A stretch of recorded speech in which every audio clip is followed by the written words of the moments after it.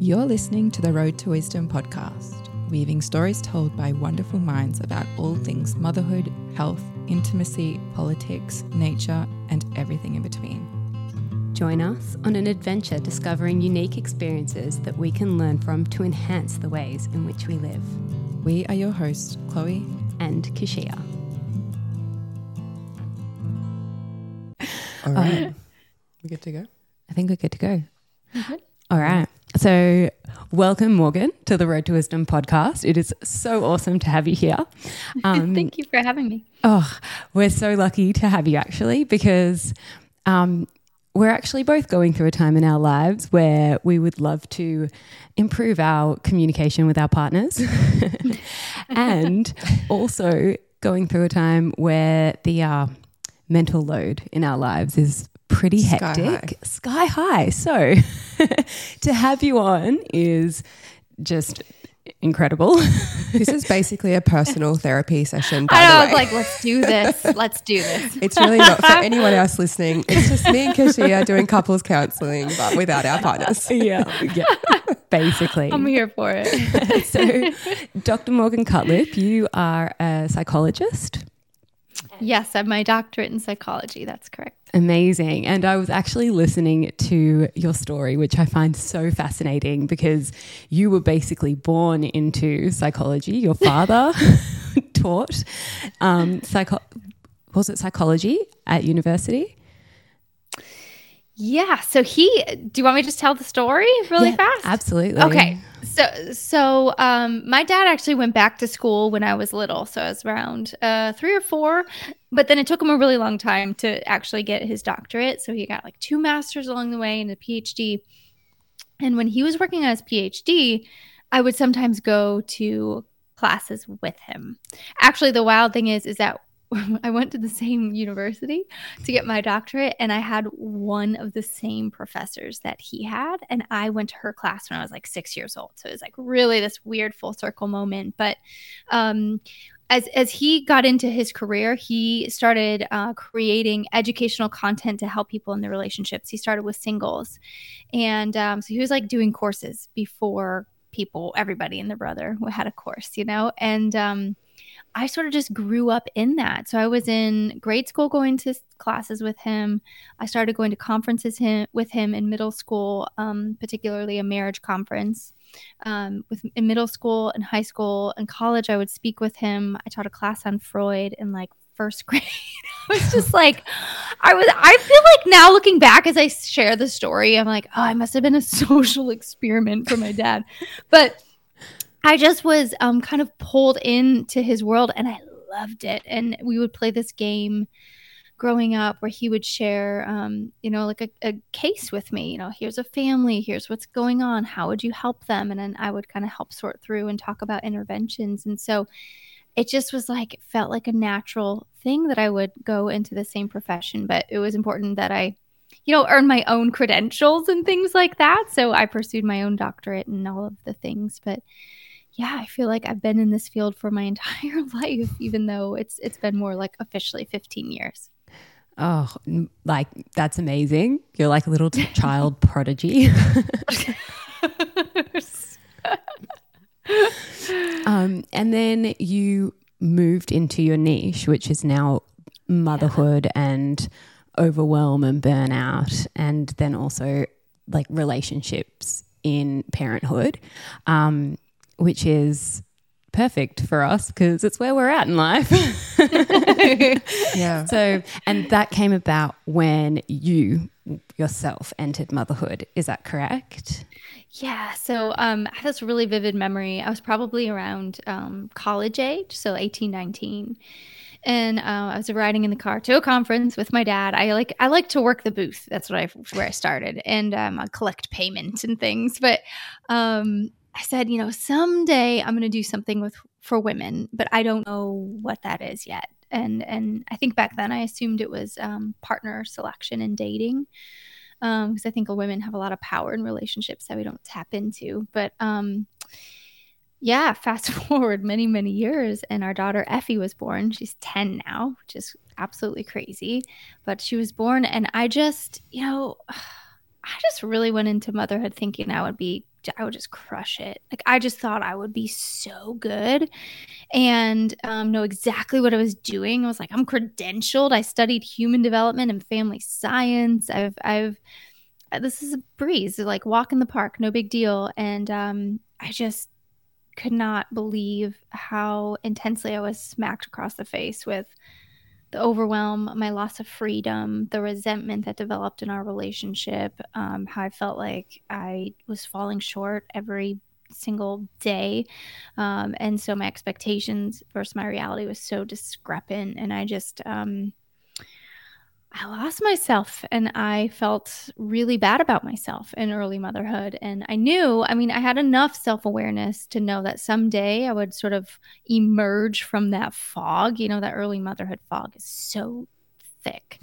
And I was like, someday I'm going to figure it out, but I want to help moms navigate this differently, because if I feel this way, I know I'm not the only one. So that's how my niche really came about.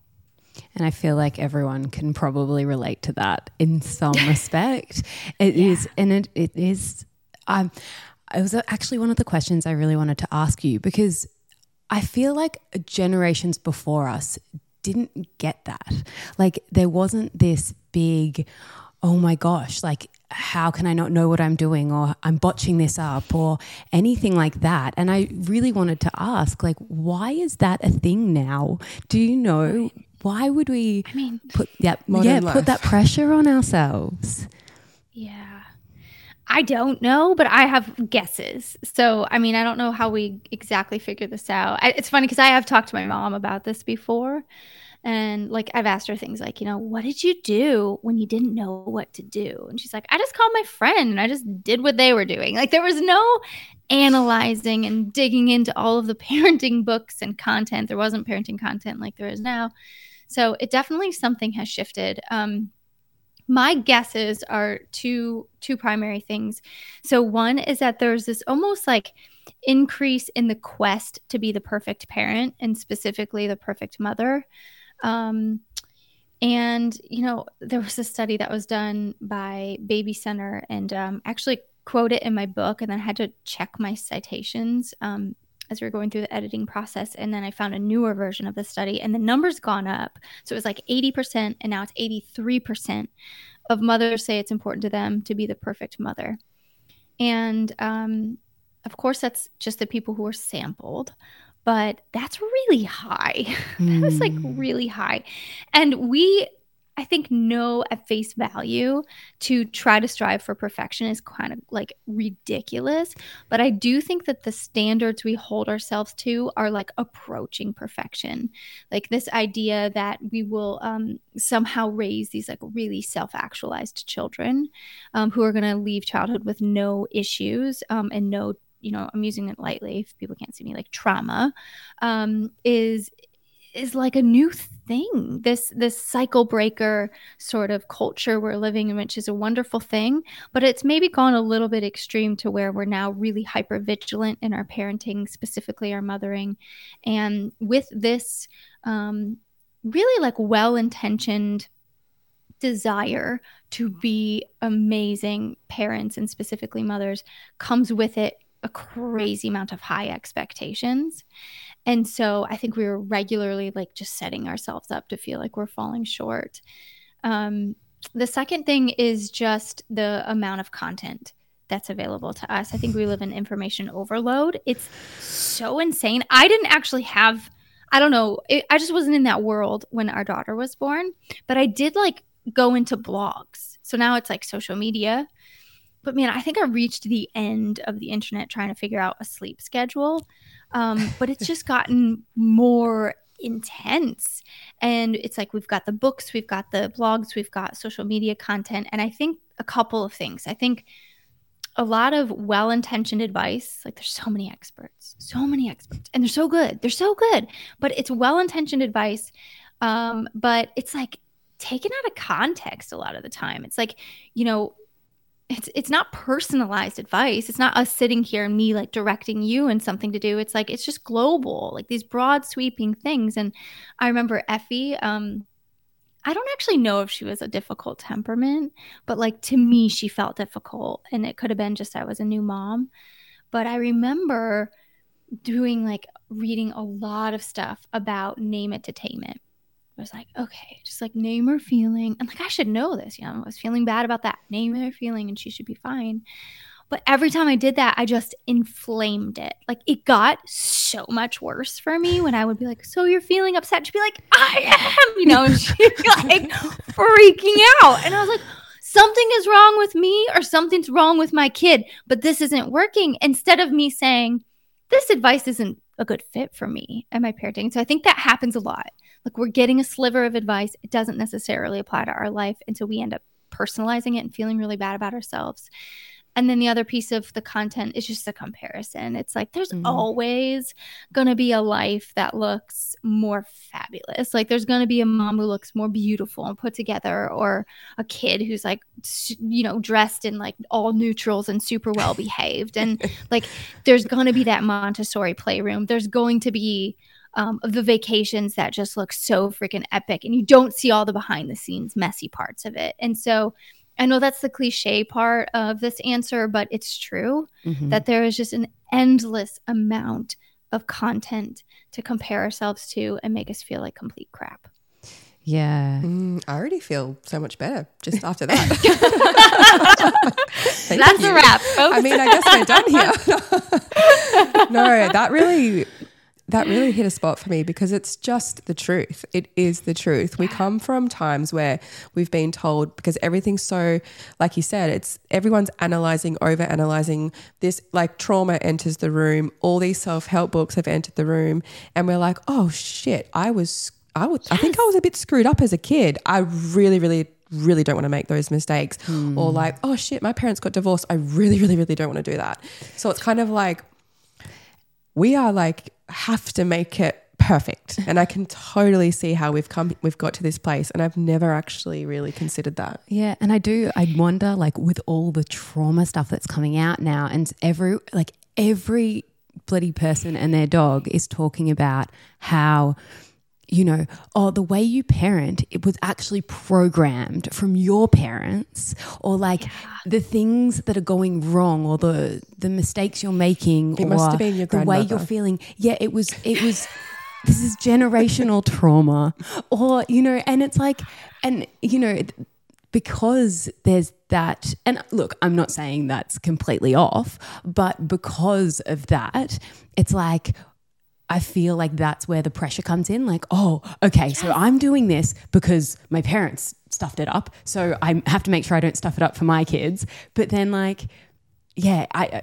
where do you go from there? It's too much. It's too much. It's so funny, the generational trauma. I know it's a thing. Like I've read the research, I know, but then also I sometimes just like roll my eyes. Like, is this really like too much knowledge sometimes? I would say like too much of a good thing can become bad.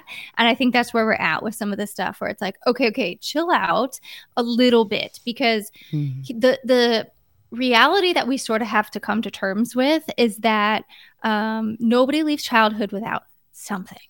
Like it's impossible for us to parent perfectly so that our children leave childhood perfectly whole without something that's like bugging them about what we did. And, or like I'm using like a little T, like traumatized by something that happened. And the reason why is because there's a difference between intention and interpretation. And so we parent, I believe not everybody, because I can never say everybody, but most people are really parenting today with really good intentions, but we have no control over how our children interpret us. And so, I mean, so it's like I had this conversation actually with my dad not that long ago, because I was like, you called me dramatic. And so for many years, I was always like really, tiptoeing around in my relationships because I don't want to be too much. I'm passionate. I get excited. I am. For some people, maybe too much. Sometimes for my husband, but I think we all are, just to make you feel better. Maybe that's just universal. we are, all of us. We're all too much. But he was like, I don't remember saying that to you. And like later on, he's like, maybe I did say that. And he's like, but I never meant for you to internalize that messaging and like for it to like affected you all these years. And I was like, listen, Dad, it's just how I made meaning of what I heard or certain reactions. It's just, you are a great dad. And that's not the case for everybody, but I had a great dad. But even with a great dad, I internalized some of the stuff. And then I had work to do in adulthood to kind of revise. And I think, that's the other piece is this is sort of like the privilege of being an adult is that we have an opportunity to revise some of the things that we have internalized in our own growing up experiences. But we do need to recognize that our kids are going to have the same tasks ahead of them too. Yeah, no, I feel that. I really resonate with that because I do like that was such a great story. It does provide a lot of insight because when you are saying things or when you do think back to your own childhood and you're like, oh, my mum told me I was sensitive. And so I grew up with this thing. And again, like the more I parent, the older my kids get, the more I'm like, my parents rocked it. Like I started off like we had our first baby and I started off like, Mum, don't do anything. I don't want your advice. Like I'm going to do it better. Right. And then the further along I get, I'm like, oh, actually, maybe some of her advice would have come in handy back then. She actually did a pretty good job. This is a tough thing. So it's good. Yeah. It's good to hear. And I guess like one thing that I'm trying to consider at the moment is how to make my kids resilient so they like so that those things can be said, and because whether me and my husband say it or not, a friend says it, a teacher, like you can't control all of that. So like I guess building that resilience in our kids would be one thing to kind of work on to make sure that they don't internalize that and then for the rest of their life carry it like baggage when be a little bit Teflon, let it go. Yes, I think that's really wise. And I know once in an interview, somebody's like, what are you trying to instill in your kids? And I give this like long, complicated answer, and I was like, well, I wasn't prepared for that question, but it's what you're saying. And I think I had said like to help them be good thinkers. So when they consume some sort of information, if like it's feedback from a teacher or something like that, they're able to like filter through and be solid enough in their own like perspective of themselves that they can decide like, nah, that's here's some advice that's worth absorbing, and like some of that's just not for me. Like maybe something's going on with my teacher right now. And so being able to, you're exactly right, be resilient, have some grit, and be, and that's one of our most important jobs as parents is to prepare our kids to exist in a world that isn't all, like bubble wrapped for them. So. Can I ask just quickly, what are the actual practical things that you do for your kids to teach them to have a little bit of grit and resilience? Oof. Small question. Practice. Just start being really mean to them. Just a minor question. Just beat them down on the daily to know that there's a little bit of that going out in there. I'm doing this for you, honey. Like, oh my gosh. I feel like it's like lots of little things that I've actually not had to articulate this, so I'd have to think about it. But I think, one thing is that I don't always rescue them, and I want to. Like, I really want to rescue the kids. I want to make everything really easy for them because it's easier for me sometimes, and because also, like I love them, and it's hard to see our kids struggle. I can't remember the exact scenario. I tell the story in my book where we're leaving like a Memorial Day party or something. This is a couple years ago. And our daughter was just like losing it on the way home. And I think she wanted me to turn around and go back to the party and like help her. I don't remember what it was. Help her do something that she didn't get to do. And I was like, oh, I mean, honestly, I considered it. I was like, maybe I'll just turn around. This is terrible. This is the worst. I don't want to listen to this one more minute. I was exhausted. Had like a stomach issue earlier that day. I was like, this is terrible. And I remember telling her, which like sometimes this doesn't work, but it worked. I was like, I get that it's hard for you. I get that you want to do that. That totally makes sense to me. And also, I'm not going to be able to take you back to do that. And part of the reason why is because it's late and we got to get home. And another part of the reason why is that there's just not always opportunities to have these redos in life, to get another chance to do this stuff. And I know you're upset, but I know you can also handle like these big feelings that you have. And I want you to learn that you can handle them. Because if I rescue you every time, a big feeling like this is going to come up for you, and you're going to be afraid by it, and you're not going to know what to do. But I'm going to tell you, I'm here with you. You can be upset, but I'm not going to save you, and you can handle this. And like this reassurance that our kids can weather some of these big moments. I had a big one last night. I don't know. I can just tell story after story. So you just interrupt me when you want me to be quiet. No. Continue. Our son. So we have friends in town. We haven't seen them in a year and a half. Our kids kind of grew up together, and they moved away. And the daughter of our friend spent the night, and the son was supposed to. So it was supposed to be like one for each of our kids to have a friend over, and he didn't end up coming. And so my son, his name is Roy, he's 7, was part of the whole sleepover festivities. But then when it was sleeping time, he was like not invited. And he's like, just, I'm snuggling him last night so late. And he's like, just for 1 minute, let me go in there. It's so important for 1 minute. And like he had already had a minute. He wanted another minute. And it's the same. I just held him. Let it out, buddy. I get it. You feel left out. I know, though, you're going to be okay, and we're going to make it through this, and I'll be alongside you. And so that, like, coming along with them instead of rescuing them, I think is one way to build some resilience and some hardiness. So they're not alone in their big stuff, but they also learn that they can make it through. That's amazing to point out, because I feel like I personally go to the rescue because it often makes it all stop the quickest. And so as a parent, it's so hard to go alongside with them instead of needing to stop it, because it's so damn triggering for us, because it's the worst. It's the hardest. So like overcoming being triggered and then being like, this isn't for me. This is your thing. I'm just going to sit here and watch this unfold. I've got you. But I'm not really, I'm not going to save you. That is. You know what though? I think having 4 kids gets easier. It helps, because we don't actually always have the time to rescue them either. It's like, I know. Tip number 2, have more kids. but like 4 kids each. Like sometimes it's like you're in the school run and the toddler's crying and needs boob, and then someone, like usually Rue, has just axed himself doing something that you would just normally do, but he managed to tie his feet up and fall flat on his face. And then my eldest will be like, Mom, like having a meltdown. I'm like, mate, you got to handle that meltdown.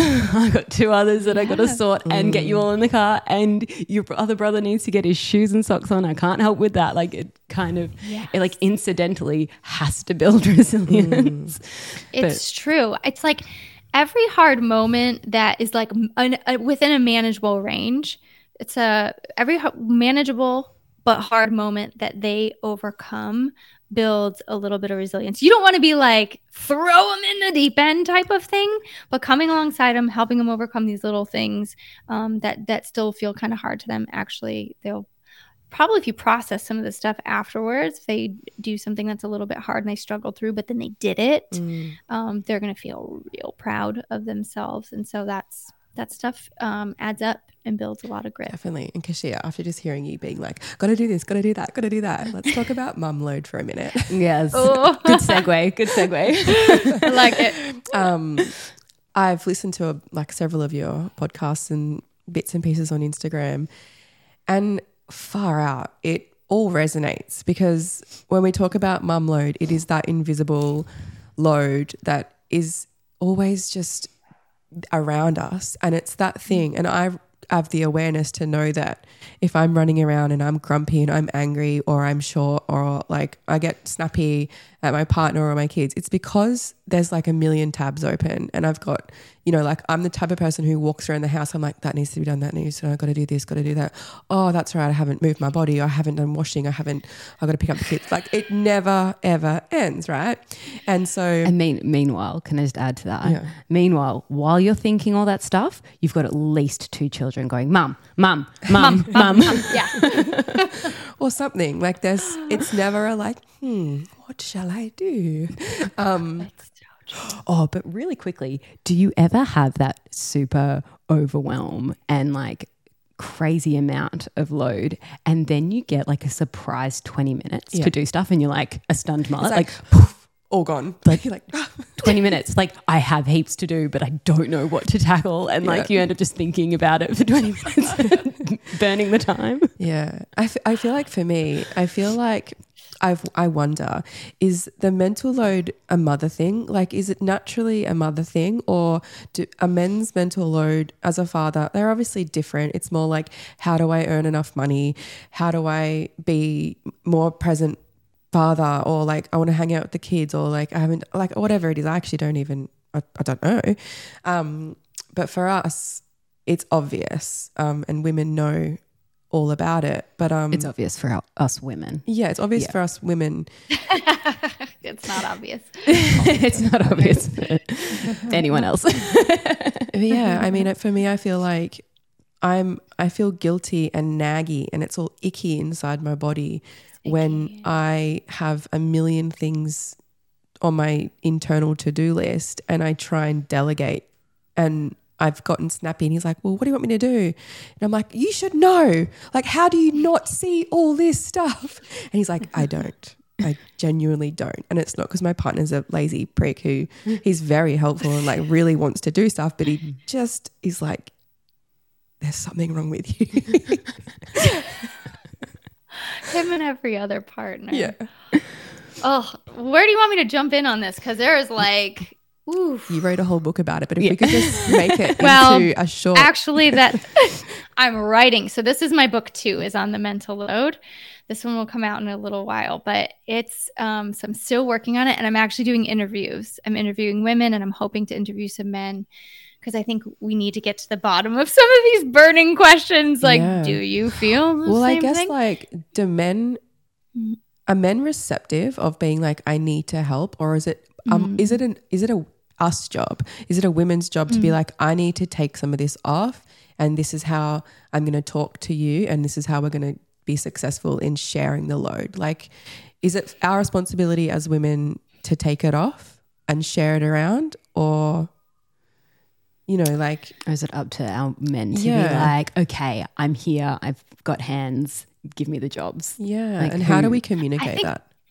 Yeah, I think it's so. You brought up like 1,000 important points as you were talking. So I'm like, blah, blah, blah, my brain was like scrambled eggs right now, because I'm like, wait, which one do I want to talk about? But I think the answer to the specific thing you just said is both. I and some people, like, I don't get a lot of pushback on my content, like, knock on wood. But if I do, it'll be with women being like, we shouldn't have to explain it. You're just giving us more work to do. Like, that, we shouldn't have to explain it. And it's like, well, you know, I get it. In like a perfect world, it'd be awesome to just not have to explain these things and to not even have to talk about it. But a lot of the times, we're the ones who are unhappy with how stuff's going.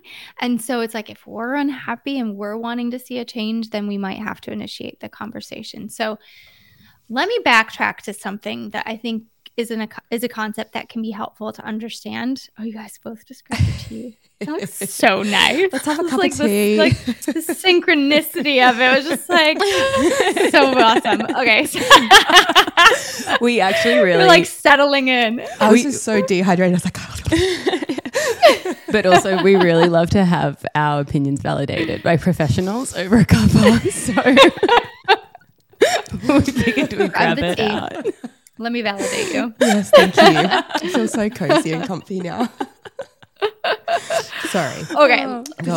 Okay. This is my personal like understanding of kind of how the mental load starts to build up. And it's also one of the reasons why I like will rationalize sometimes that as women, we do need to start the conversation, or we need to sometimes ask for help. The ideal is like our partner starts to step into taking more initiative. That's really what you want to get to.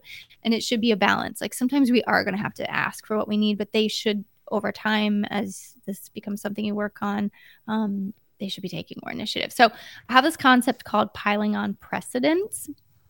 I don't know if I need like a sexier title for this, but that's what I call it. And it's basically like this, is that maybe you could just write piling on precedence leads to juicy intimacy. And No, it takes away from it. Oh, wait. You will have the worst sex. Yes,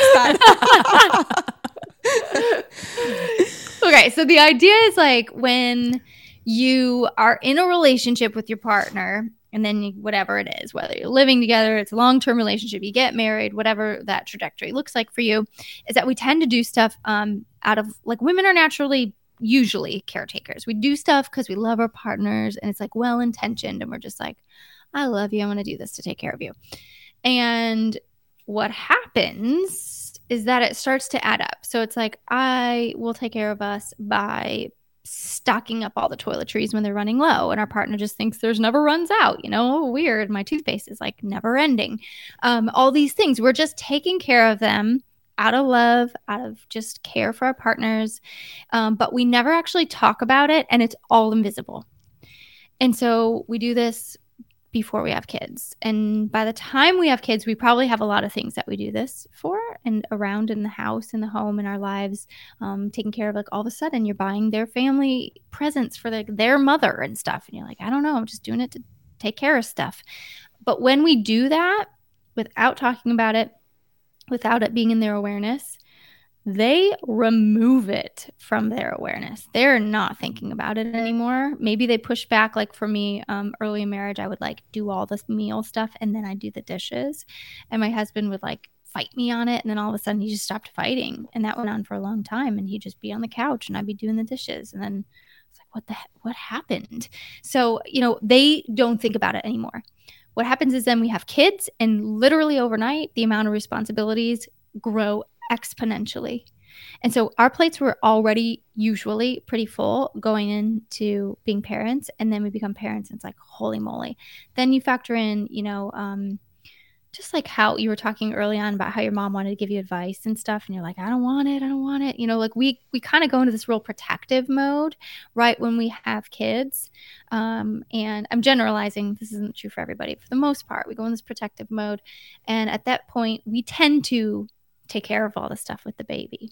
I know how to do it the right way. I know what I'm doing. What have you looked into? What baby book have you read? And so we start to just accumulate all this stuff, and it goes on a long time till kind of like we reach that breaking point where we're huffing and puffing around the house, and we're like, why don't you know these things need done? It's like, well, it's not our fault, but for a majority of stuff, probably a lot of it we've just been doing for years and we never talked about, and it's all been invisible, and our partner totally checked out of that part of life. And so I think that that's like it's something to reflect on. Did I do this? Did this pattern sort of happen in areas of our relationship? And then how do we unwind some of these things? Because things have to become visible. Our partners have to get better at stepping into our world and paying more attention. It's increasing awareness. I interviewed a couple once, and they talked about, they had like a really cool way of handling the mental load, but the dad talked about collecting data in the home. And he was like, yeah, I'm like always looking for data to teach me how I can step in to care for my kids better, or my wife better, or the home better. And that's really what we need our partners to start doing. And part of the process sometimes of getting there is asking for help. And definitely part of the process is starting to have conversations around the mental load. I'll stop because I keep going. No, I really like that. I've got to say though, in terms of dads helping, I do feel very lucky with my husband. Yeah, because he's like, when he's home, we are 50-50 more or less around the house. And since we've started this podcast, he's taken on a lot more of the motherly roles, I guess, a lot more drop-offs and pickups. But there is definitely that time, and both of us can relate to this, where our partners work away a bit. Yeah. And when they're away, that load is just absolutely, overwhelming. And then they come back and they'll like take over 50 again, but you're in this like hyper doing everything kind of phase, and you're like, no, don't touch that because I've got like a routine sorted. And yeah, and then it gets into a little bit more of a groove once you're together again for a bit. But yeah, it can definitely build a lot of tension in the relationship that like, oh yeah, it's the communication, I think. Yeah. The lack of the correct communication is what creates the tension for me, is that like, it's so hard for the partner to not be aware that there's a lot going on for internalizing for the woman, and then they'll come home and just like it could go either way at any minute. Like whatever they say, it's going to go that way or that way. And it's just like, it could be so good, but there'll be a comment. It'll just be like, that's it. That's just completely sets you crazy. I know the comment. And yeah. And so it'd be nice to just understand what kind of that communication could look like. And for our partners too, and for women as well, who instead of being like, I've had the worst day, this, and just kind of like clanging dishes and like just to be like calm and in your center almost, and be like, look, this is going on. Or you know, all the partners come home and be like, wow, yeah, I just appreciate you. Or I don't know, just this ability to soften instantly.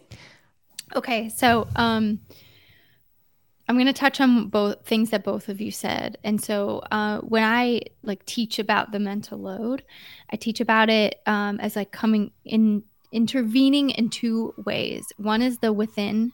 So this is the individual component of the mental load. It's the stuff that like if your partner changed nothing, what could you change? And then the other is the between and the so that's the communication, that's the dynamic. And so within the within, I'll just give a few points. There's things to just think about because sometimes we have this way of sort of sabotaging ourselves when it comes to the mental load. So I have, for example, 5 behaviors that backfire. One of them is taking everything really personally, that I think just sets the tone into a negative place in the relationship. You know, every time you see a towel, you're like, what a sign of disrespect. You know, you like make everything so big. And another is micromanaging. So when you turn something over to your partner and they're like, and then you're like, don't do it like this, do it like this, do it like, don't do it like that. Wait, what are you doing? Right. It's just, it shuts down their desire to participate more. Another is impatience. I'm guilty of every single one of these at one time or another. So this is like not to be condemning to it's just like, it's just what we do sometimes. Impatience is like, can you help me with this? And then you're taking too long. I'll do it myself. Criticism, you got the kids dressed, but what the heck are they wearing? I don't know. Oh, and keeping score, right? You've done that, right? We've all done that. We're like, what the heck? Like, are you serious right now? And then keeping score, like, thanks for helping. That's the drop in the bucket compared to what I do. So those are things that just are worth paying attention to how we're showing up when we're thinking about the mental load. And these things, you know, there's also a whole thing I talk about with stories that sabotage. So things we tell ourselves about the mental load that kind of shut things down. But ultimately what this does is that it sours the tone in the relationship, or it makes, you know, instead of inviting our partner in, it's making them more likely to just like, I don't want to participate in this because this just doesn't end well for me. Mm-hmm. And so that's the within. There's more to it, but that's some pieces that are worth thinking about. And then the other is the between. So that's how the two of you actually communicate around the mental load. And I personally have a belief that we should like have a scheduled conversation regularly about the mental load because it's changing all of the time. My husband travels for work almost every single week. And so there are times where like, you know, he's just not available to help with anything. And then there's other times where it's like, let's look ahead. Let's look at all the holidays we have coming up. Like, what are you taking care of? What am I taking care of? Let's divide and conquer type of thing. And so the mental load's always changing. It's changing day to day, changing week to week, seasons of life. We have different amounts of responsibility and intensity. So get good at talking about it. Because when you get good at talking about it, it diffuses like the intensity of these conversations. It's like, this is just a normal thing couples got to talk about. This is not us having a big argument. Let's put it on our calendars and let's talk about it. I think you brought up such a good point about how sometimes what we need most from our partners is for them to step into just appreciation and acknowledgement.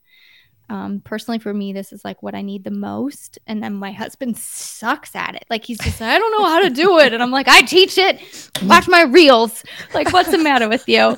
You know, I'll give you a formula. Like, do it. And, but it's hard for some people. And I think that's what you're saying is like when you're in the flurry of it and you've spent the whole day with all your kids and you're just depleted and your partner comes home, if you know that is a really important transition time for you and your partner, it's worth having a quick conversation around that. Hey, I've noticed this pattern. The first thing you say to me or the first thing that happens when you re-enter our family after I've been carrying everything, it either sends me to a place of relief or it sends me to a place of resentment and irritation at you. And so like, let's have a plan. Here are 3 things I want you to give me a hug and say, look at you doing all this. You're awesome, or you're amazing, or you're impressive to me. Like you make it look easy, whatever does it for you. Or maybe another thing is it comes in and it's like, tell me about your world today. What was today like for you? Maybe he comes in and he's like, you take a minute, I got the kids or something. But like have a plan. We're like so plan resistant in our relationships because it doesn't seem intuitive, but like we need plans for certain things. If you know that's an important time for you, make a plan with your partner. And I feel like this is a gateway to hot sex, right? Because you're probably not in the mood as a woman who has a big mental load, who's gotten some like negative, not great energy from partner when they enter the space. And then, yeah, like it's not really a recipe for intimacy. No. And I guess like the switching over, which I mean, is talked about a lot, the switching over from mother role and caretaker role to like I'm a sensual being role it's hard. That's like a big bridge that you've got to cross. And if and if you've got no help to feel that sensual body, you know, anything, or just a little break from the motherhood, this parent teacher interview, this meal, what am I cooking tomorrow? Oh, I need to make sure that I get whoever new shoes. How does the man just be like, I'm going to take you from that and I'm going to just put you here for a while and we're going to do this. Like, what's the recipe? Can you talk to the men for a hot minute? I know. I feel like it's something that gets really like overly complicated where it probably isn't that big of a deal. I don't know for both of you, but like for me, it takes very little to like diffuse any of that just kind of like sense of overwhelm if my partner steps into the relationship in the right ways. So I can speak to like what people in my community say. So a lot of people in my community say appreciation. So if you like really want to have like happy wife type of thing, happy partner, is expressing a lot of appreciation. So they feel really seen and validated, not just like you're a good mom. I think we could say that to a tree. Like that is not impactful. I can't stand that compliment. Okay, thanks. Like, I know. It's like, why do you think I am? What do you see? What do you notice that I do? How do I make your life better? You know, that's kind of really what a compliment should get at. It should be, I see this, I appreciate this, and this is how it makes my life better. And that makes a really powerful compliment. So that's one. And another is, I think like showing a desire to be connected and close to us that is not sexual. So whether it's like a touch that doesn't go anywhere, wrapping arms around us while we're like, you know, doing something just routine in our day and like giving us a squeeze, planning a date. I got that one the most out of anything. Plan a stinking date. For Pete's sake, we do so much to be thinking about and caring about everyone else in our lives. We need somebody to like do that for us sometimes. And can I interject there too? But if we are asking them to plan a date, I think it's really, really important that if they choose the time or choose the place, we're appreciative of that and not critical. Yes. Thank you. That's so true. Because they won't plan another one ever again. If you do that. Ever again. Yeah. I know. Yes, that's so big. So I think those are some things. I mean, the thing about the mental load in sex is that I say that the mental load takes up cognitive real estate, and our brains are, I mean, I think most people know this, but I don't know, but our brains are our most important sex organ, because especially for the majority of women, not every woman, some women have like a really like high desire and stuff, but for most of us women, we have to like get in a sexy state of mind. And how do you get in a sexy state of mind when you're thinking about like your to-do list and all the stuff you didn't get done that day, and the load of laundry that's still in the washer and it's probably getting stinky and you got to transfer it over, and then you're like, oh yeah, sex, go away. You know, it's just like it's really hard to create space for those thoughts when we are overwhelmed, and then add in feeling unappreciated, feeling like we're not pursued except when our partner wants to have sex. All these things are crowding out our desire to have sex. And so if you think about it in that sense, it's like our partner's job, if they're wanting to spice up the sex life, is like, how do I make room in their brains? How do I make room for them to even think about that? Because I think a lot of us, it's like, there's no room left for this. So I'm not sure where that fits in. I think men probably just look at it like, oh, you're just a mum, and like, I understand you're just busy and touched out and breastfeeding.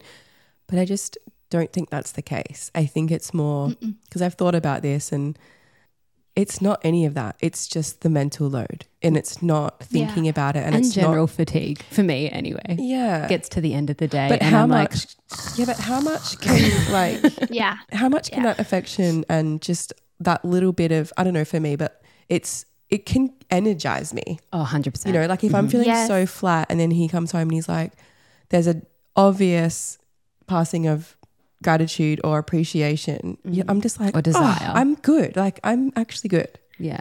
Whereas it even more much, deflating. right? It doesn't. No, I'm with you. It much. actually doesn't take much to, completely shift the energy in the room from a hard day to a freaking good day. Let's squeeze the rest of the juice out for the next, hour before the kids go to bed. Like, it's so doable. Yeah. I actually did a lot of research on this. I don't know. Have you heard of Laura Doyle, Morgan? Yes. Yeah. Yeah. So it's a cringeworthy title. But oh God, I can't even remember. It's the something wife, the submissive wife or something like that. Yeah. I think I remember this book from when we were in Toronto. Yeah, and I was surrendered. Surrendered wife. The surrendered wife. So I got past that book from a friend, and when I got it, like every single part of me was just like, ugh. She's like, you've got to read it. I'm like, oh, okay. I can't let anyone see me reading this. But there is a lot in there that is actually that speaks to us, like taking the first step and like inviting that in. And she also like makes you take accountability for any of the times that would have happened, and maybe at the start of the relationship or a year ago or 3 years ago or whatever, your man was like doing these things and you were just so tapped out and in like go go mode that you didn't appreciate it. And then so they just it just stop. stops. Yeah. So there was like, because I don't want to give our men too much. Like, this is your responsibility. You want sex, you do this. But like, there is an aspect that we can take on as well and introduce those things. And I read it a while ago, so I can't remember it. But Morgan, if your brain is less Swiss cheese than mine. I will confess I didn't read it, but I know who Laura Doyle is. But something I haven't talked about sex in a while on my account, but I used to do series on different topics, and I do a whole one. Like I did a whole one on infidelity, a whole one on sex. This is before I niched into mom stuff, and something that I talk a lot about, and I do talk about it in my book, which is that we have to take ownership over our sexual relationship. And I'm not sure if this is in line with what she's saying too, but I think a lot of us also, so if we take kind of the flip side, a lot of us think of sex as like something we do for our partners.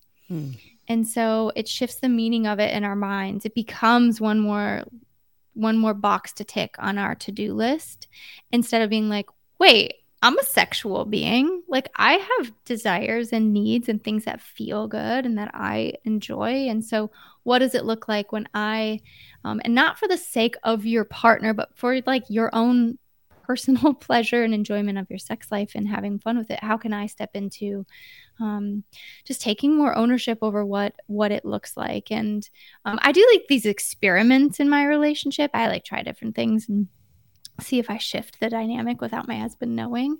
And there was like a period of time where I know it was like, he doesn't listen to my podcast. He listens to everything else. He doesn't ever know like all the secrets that I tell. But he there was a time where I was just like not like we have a good sex life, but I was just like not feeling it. You know, I was like, just going through the motions type of thing. And so it's like, okay, I'm gonna shift. I'm gonna tap into like what does it for me, and do some reflection on that. And then I stepped into taking some more ownership. So whether that's like initiating a little bit for here and there, or flirting a little bit more in different ways, and just allowing myself to have a little bit more fun with it.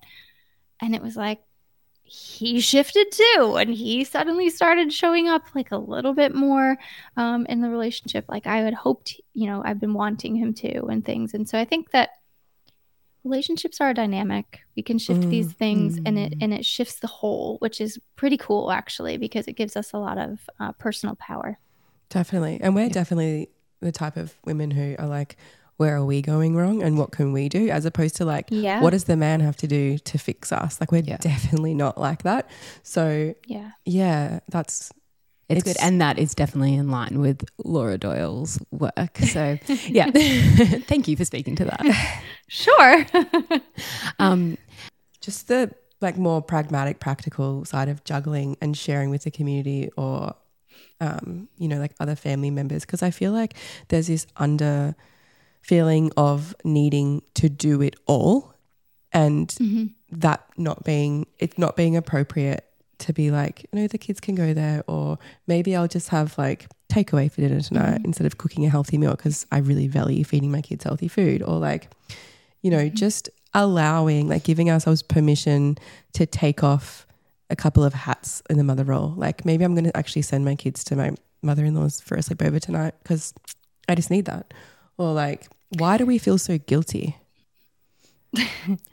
Yeah, so this is something I go like a pretty deep dive in my book about some of these belief systems, and it's kind of woven all the way through. But then there's an actual, I think it's in chapter 5, where I do talk about mom guilt, but it's just messaging throughout the whole book. But there's this whole body of research on something called intensive parenting, and it's like, I remember when I came across this research, I was like, oh, and this lady, it just like everything clicked in and made sense. But there's 5 components of intensive parenting, and the idea is that we are parenting more intensely, and this is part of the reason we're experiencing a lot more all of the things: stress, burnout, depression, anxiety, overwhelm in motherhood. But one of the factors and defining pieces of it is something called essentialism.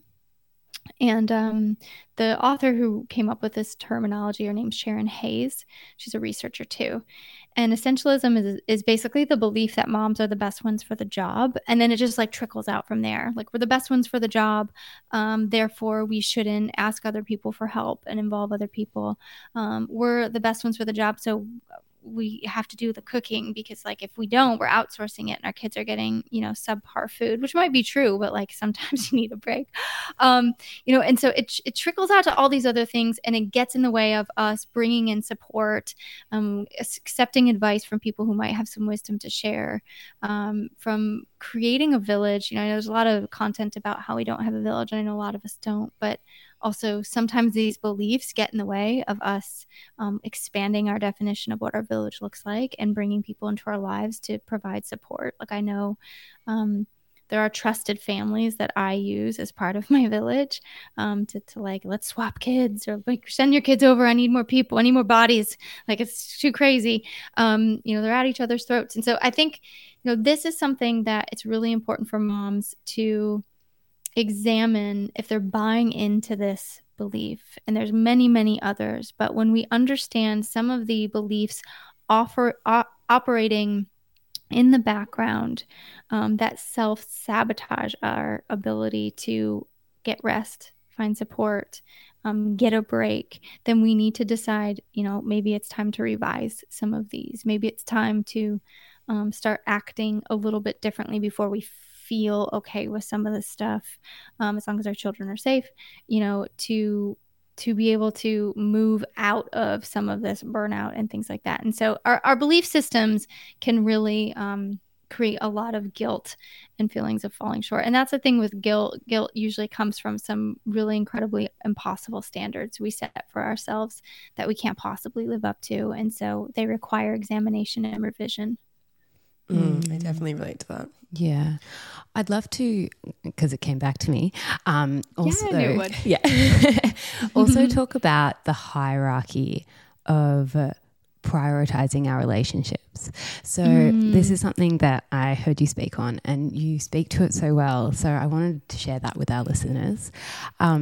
We're constantly told, if you're burnt out, you need to take care of you, boo. Like, make sure that you're filling your cup, book in for an appointment, or palm off responsibilities. And sometimes it's unrealistic to palm off those responsibilities. In my case, people will offer to take my kids to school, but I have 3 kids to get to school, and not often, actually no one I know has an extra 3 car seats. So things like that. And then it's, who do we look after? Because we want our relationship with our children to thrive, and we want them to, not just our relationship with them, but them in themselves to grow and thrive and be incredible humans, which takes effort from us. Then we need to look after our relationship with our partners. And then I haven't heard you speak on this, but one that's really important for me is maintaining my relationship with my friends and community as well. So I've heard you speak on the juggle of balancing these things, and then making sure that we also don't end up just flat on the ground on our faces. So I was wondering if you could talk to that a little bit, and priorities and balance. Yeah, so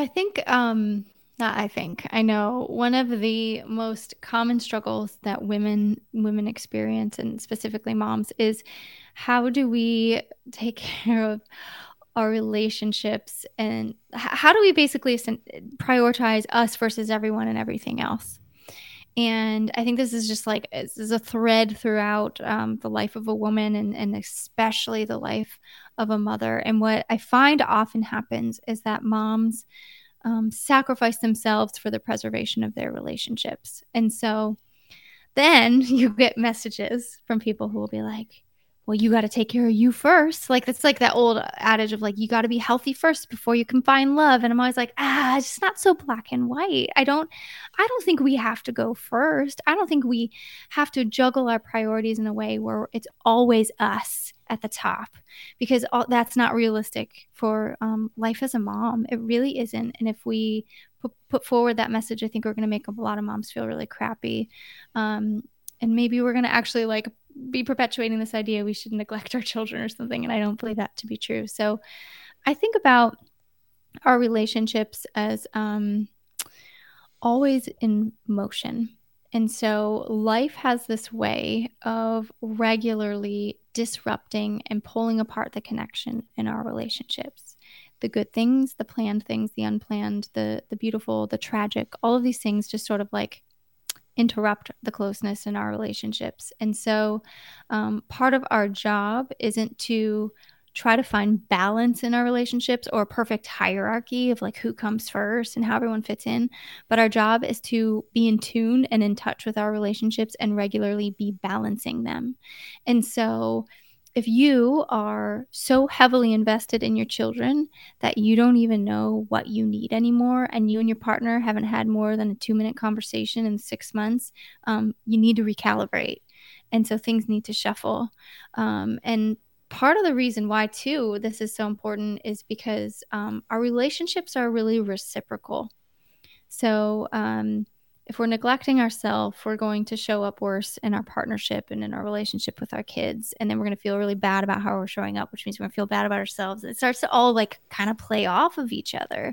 And so I think it's like there's not a perfect order.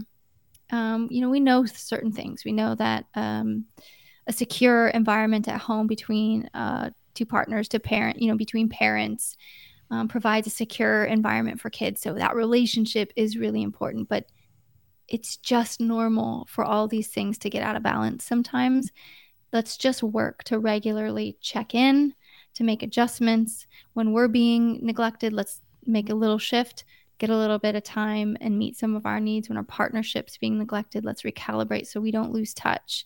We don't want that relationship where the kids go off to college and we're like, I don't even love you anymore. I don't even know who you are. We've drifted apart. So it's staying on top of these relationships and being active managers of them that I think is the most important, not necessarily the order in which that they're cared for. Did I answer that how Yes. you were looking for? So perfect. Yeah, that's perfect because it seems like, excuse me, we're definitely living in an area or a community that is really prioritizing their relationship with the self before relationship with like partner or I think that it almost goes to like two extremes. It's like, extreme. Yeah, Yes. there's like you see families where the mother is just completely buried under and does not give herself a thought in the world. And then there are families where the mother is like just off all the time. Like, I'm the matriarch and I've got to self-care and this is my self-care schedule. And, Step aside everything else and everyone else. Like, it's my time to yeah, heal which almost, is or like feeds into that kind of goddess culture that we've spoken about on the podcast before. Yeah. So yeah, it's finding that balance. And I guess, yeah, you actually spoke to that really well. So, and yeah, the importance of all of those things, like you are just as important as your relationship with your husband and your kids and your entire community. Like we're all part of something bigger than us as well. So yeah, it's a good point to make. And I think we just feel like it's fun. It's interesting to hear you talk about these like two extremes, because I do think our culture can feed almost this, and I'm using not the clinical definition, but it can almost feed this like narcissism, which is like really careful about in my book, because to not feed that, because I don't think that we need to be all about us. I just think we need to be considered and we need to be factored in. I was losing my train of thought, but yeah, go ahead. Do you think that maybe too, because I know you speak on like the mother bashing, like people bashing or motherhood bashing, like people speaking really negative of motherhood, of being in relationship, of their kids all the time. And that's something that we try not to do because it is so prevalent at the moment. And do you think that kind of feeds into that, and that's why you need to look after you like first? I've been pondering that. Yeah, I do think. Yeah, I think we kind of have this mentality about motherhood. Not everybody. It's again like there's just these dichotomies that are sort of developing that I find really obnoxious, actually. But I think that one of them on the negative side is that motherhood takes more than it gives. Like it just sucks the life out of you. It depletes you. It's like our children are like parasites type of mentality. And I think when you really are operating in motherhood with that mentality, you're actually going to feel crappier in motherhood, or you're going to start to become almost like righteous about your own care. And I just think that's not what we're after. I think what we're after and what the goal really should be is that we all want to be good moms. Like, I think we should really be like, we should be wanting to be good moms, but we should also, strive to feel good in motherhood.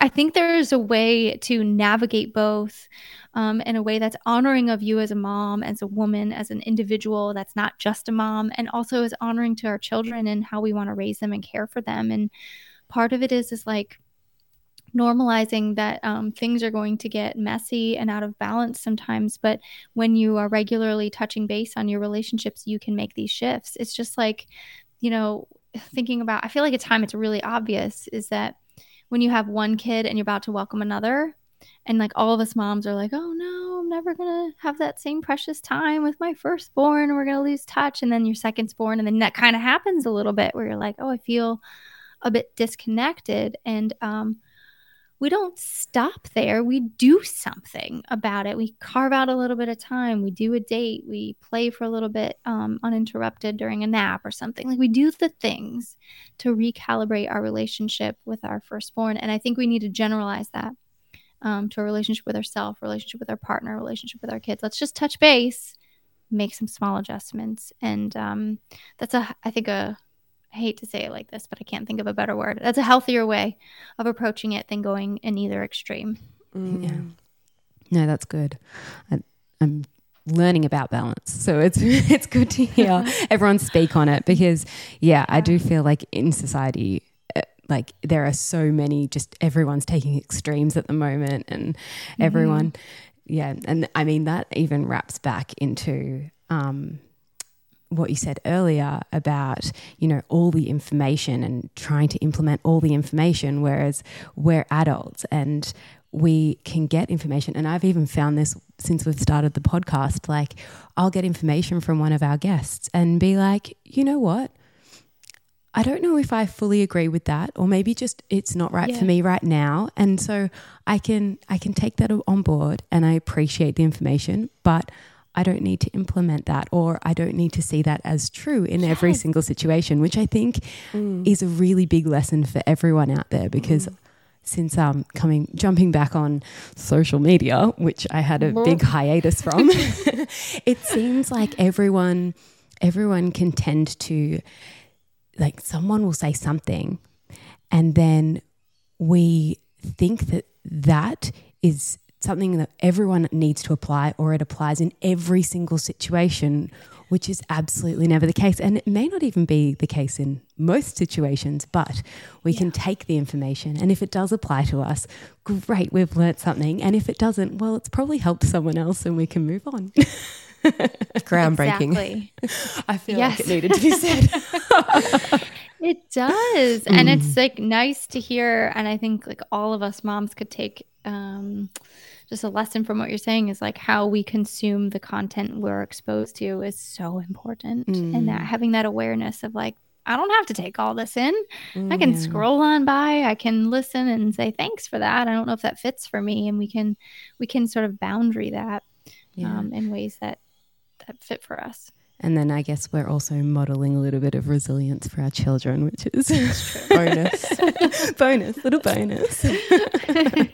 Yeah, that's all such good, hearty, big hug information to absorb. It is. And Morgan, you are just so beautiful. The way, like just your presence and the way you speak on these things, like it's really, like the things that you're saying are so down the line, but it has a balance about it and it's really comforting and logical and relevant for everyone. So no, it's really, thank you for coming on. And I think a lot of people are going to get a lot out of this conversation. And your upcoming book too. When will it be available?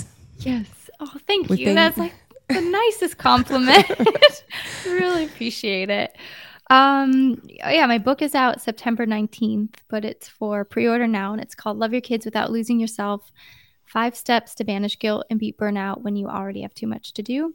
And I'm really excited about it. I've wanted to write this book for, 7 or 8 years, and just like so thrilled to put it out in the world. And I believe it will really, really help moms. It's practical. It's relatable. It's like coffee with a friend who has credentials. That's kind of how it reads. Which is what we're down for. And we are so good for that. That's right. Or tea. The coffee comes a little bit later. But it comes with, if you pre-order, it helps me as an author. It helps my publisher know, like, oh, people want this book, so they give me more attention. It helps towards the list stuff, which is a hard thing to make, but, why not? And it also comes with a lot of gifts when you pre-order that won't be available later. So, and I recorded, the audiobook's available, but I recorded especially for the pre-order period the introduction, which is called Balance is Baloney. So it's like full circle to what we're talking about. And then 2 chapters. So you can actually start the book right away. Amazing. Oh, so good. I can't wait to get it. Yeah, so we will be doing a little giveaway with your book too. So everyone keep an eye out for that. And that'll be for our community. So yeah, we'll put those details up on Instagram when we've got it all sorted. That's great. Let me know how I can support that too for you guys. Oh, absolutely. You can edit that out. But Oh, so good. I feel like Thank you for having me. Oh, thank you so much, Morgan, for coming on. And lastly, I guess, where can everyone find you? Oh, yes. So about me and the book, you can just find on my website. So it's www.drmorgancutlip, all one word, .com/book, or on Instagram, drmorgancutlip. Excellent. And we'll put those links in the show notes.